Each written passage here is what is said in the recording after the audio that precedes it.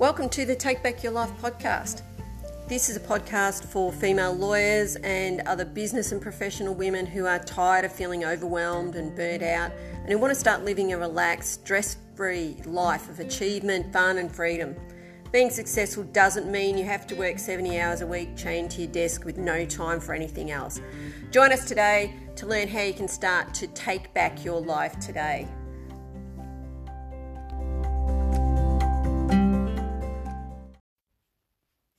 Hello and welcome to episode 11 of the Take Back Your Life podcast.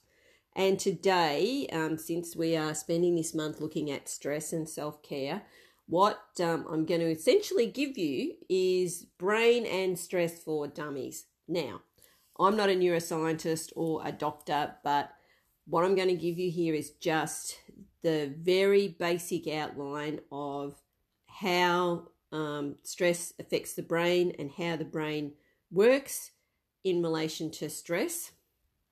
And the reason that I'm doing this is because knowing just a little bit of how stress affects the brain and how and the chemicals involved and how they work and what they do is really very helpful in alleviating stress and helping to create a stress-free environment for yourself and help you to find stress relief. So stick with me and I'm going to give you the very quick, basic, plain English overview, all right? And if I get anything wrong, please don't jump on me. I'm definitely not a doctor or a neuroscientist, and the brain is one of the most complex organisms there is in the entire universe. And I know that it's very complex science with many minute details, but I'm just going to try and give you a big picture so you can understand what is happening to you when you feel stressed and help start to give you some understanding about what you can do to some of the things that you can do to combat it. Okay. So what stress is essentially the mental and physical state humans feel when they experience something that's difficult or life-threatening. It can be physical, it's a physical reaction. It can be emotional stress. It can be psychological stress. Obviously, you know, as you're aware, there's many things that cause you stress. So there's many different ways that the body can feel it. So our bodies have a stress response system that takes action when we experience stress. And the way it does this is by speeding up your heart rate to increase blood flow. It speeds up your breathing to take in more oxygen, and it slows your digestion to store away fat and sugar for energy, which might be needed for either fight or flight. This is just a basic human response that's, you know, ages old, and it comes from the caveman days. Everything was either, you know, something that you were going to fight or something you're going to flee from, and the brain had to work out, you had to work out which one it was, and which is why, because either of those situations, running away or fighting, is going to need you to breathe heavier. You're going to need to be taking in more oxygen to fight. You're going to need to be having more oxygen to be able to run away, and you're going to need, this is why the body stores the fat and sugar as energy, because you're going to need that for fight or flight. So that's basically how the stress response system sort of works. So stress response in the body is triggered in the brain by the amygdala. And that's the small part of your brain that detects things that are scary or dangerous in our environment. So it's so sensitive, it can detect emotional stresses like fear or sadness, as well as biological stresses such as when you get an injury or you're ill. Okay? So what it does, as part of the stress response, the stress hormone cortisol is released into the body to tell the other organs to react to the stress. So essentially cortisol is like the messenger from the amygdala or from your brain. We won't go into which part it comes from and which part triggers the production, etc. It sends the message to your other organs that, hey, we're stressed, you've got to go into stress response mode right now. So, for example, if you were face to face with a bear, you would need to think about how to escape. You'd need to use your muscles to run away. You'd need to have a fast heartbeat to pump lots of blood to the muscles. You'd need to have faster breathing to take in more oxygen. So cortisol is like the messenger that sends messages to all of the rest of the parts of the body that are going to need to react to the stressful situation. So while cortisol is useful for doing that and telling the body to react to stress, obviously having this being produced by your system all of the time, it's clearly not the body's default operating state.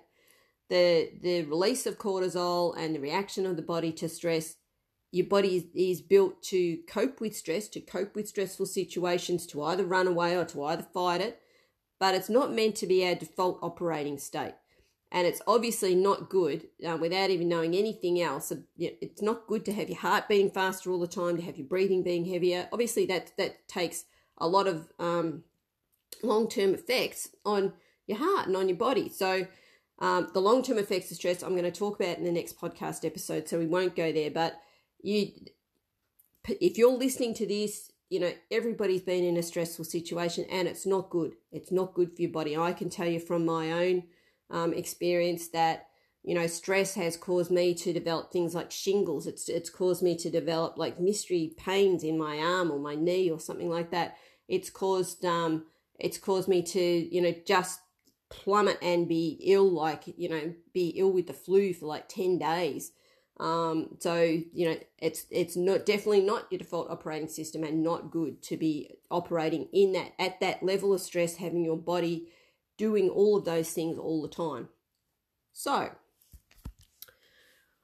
how do we combat this stress response system and reduce the cortisol level? So, if you're in stress all the time, your body's producing cortisol all the time. So, what you need to do, which is as we've just learnt, telling the body to increase the heart rate, produce more oxygen, etc., etc. So, we want to calm that down. We want to bring that cortisol down to a normal level, where it's not being produced as a result of stress. So, to combat this, essentially, things that you can do to reduce stress, they allow our body to produce more of the 4 brain chemicals that make you happy. They're called the happy brain chemicals or whatever. But there's 4 of them, and what these do is reduce your stress, is make you feel happy and make you feel accomplished and give you a sense of well-being. This is where we want our body to be. The reason we have the brain producing these chemicals is because this is where we want our default operating system to be. Happy, peaceful, achieving, being purposeful, and connecting with other human beings. This is essentially why we're here.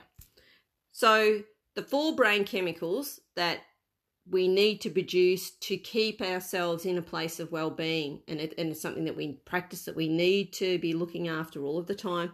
The 4 brain chemicals are dopamine, oxytocin, serotonin, and endorphins. Now, each one of these has a special job. So I'll briefly explain what each one of these do.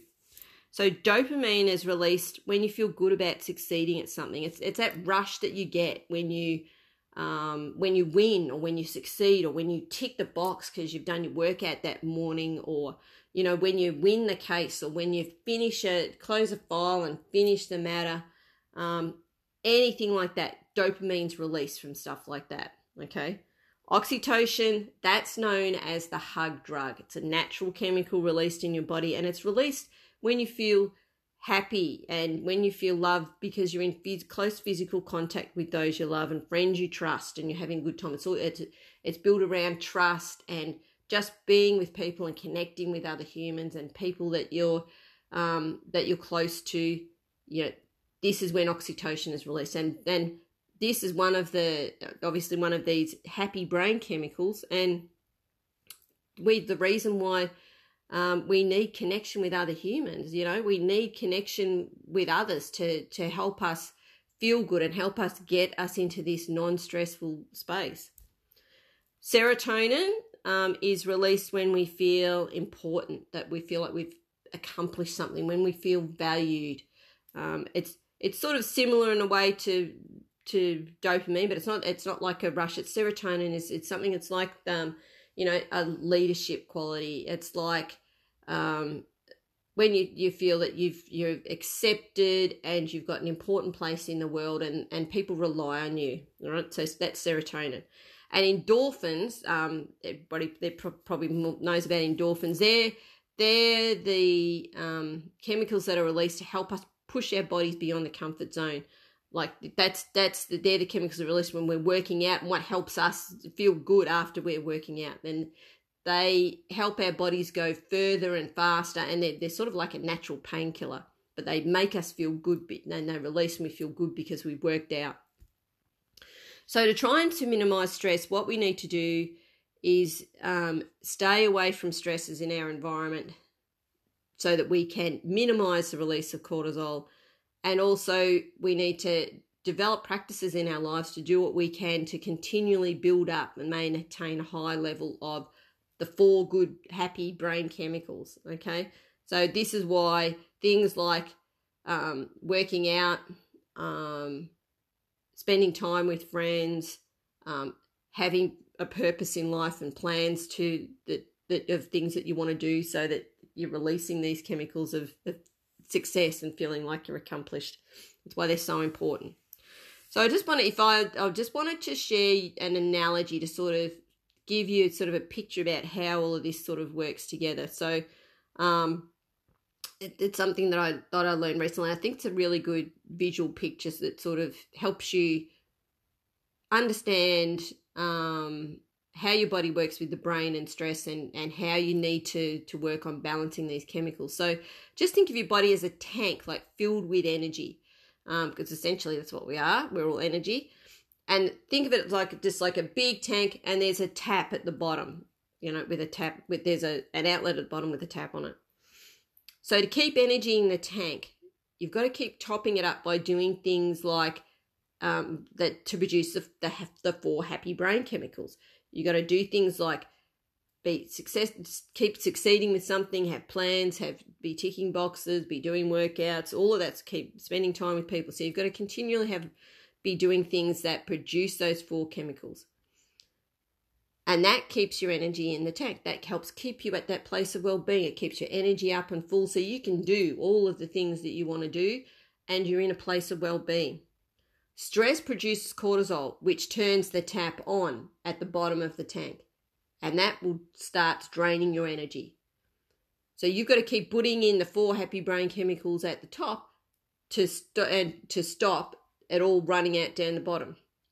The longer you leave the tap on, the longer you stay stressed, the more cortisol you produce, the more your energy is drained. And obviously, if you expose yourself to stress more times than you have the balances wrong of releasing cortisol and trying to keep yourself balanced with the happy brain chemicals, then gradually the tank is going to get empty.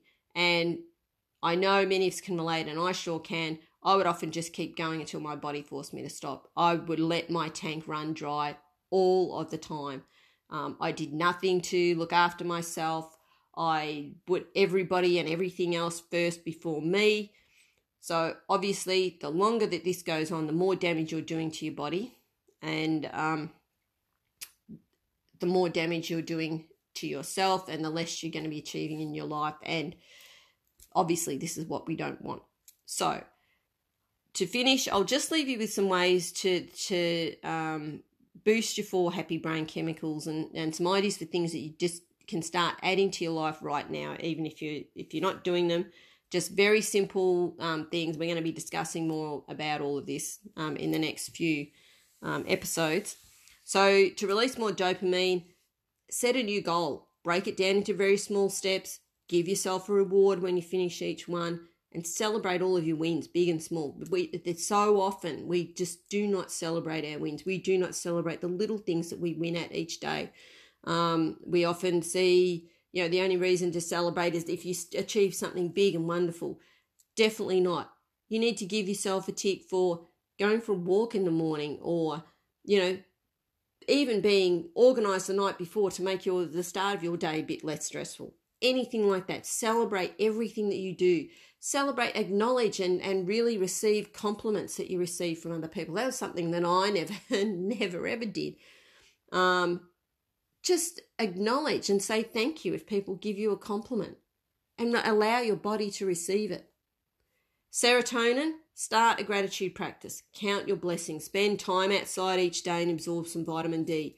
Do anything that makes you feel good, whatever it is, whatever things that make you happy. Do some art, play some music, whatever it is that you do, do things to make you every day feel good about yourself and your life. Oxytocin, give someone a hug, pat your dog, go and have a coffee with a friend, anything like that to spend time with people, being in contact with others.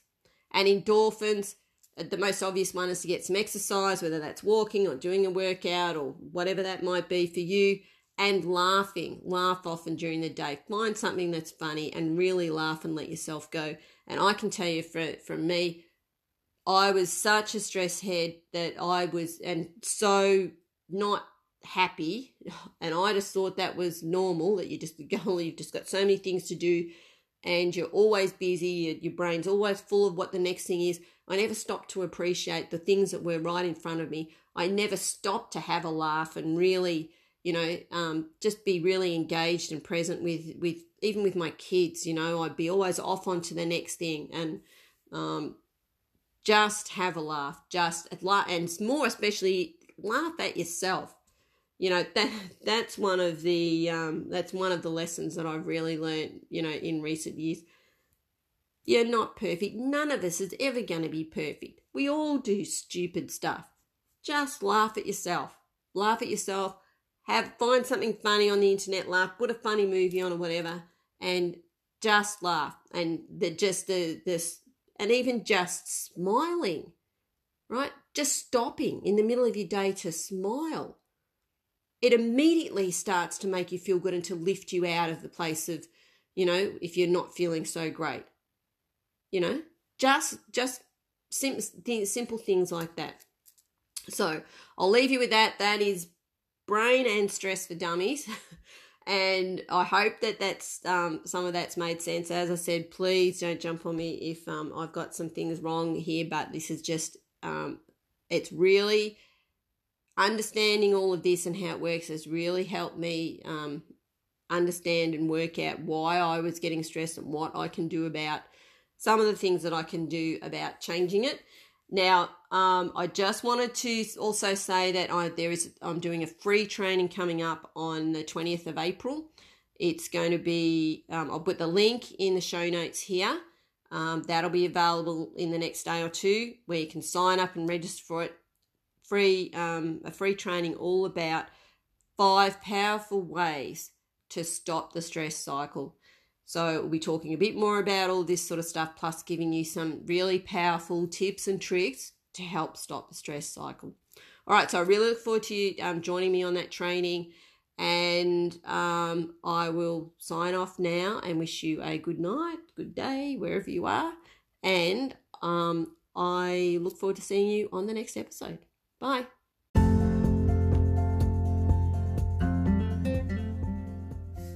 Thanks for joining me today. I hope you've enjoyed this episode. Please connect with me on Instagram at Diane Taylor Coaching, and reach out by direct message if you would like to work with me. Stay tuned for more offers and ways to connect coming soon. Have a great day.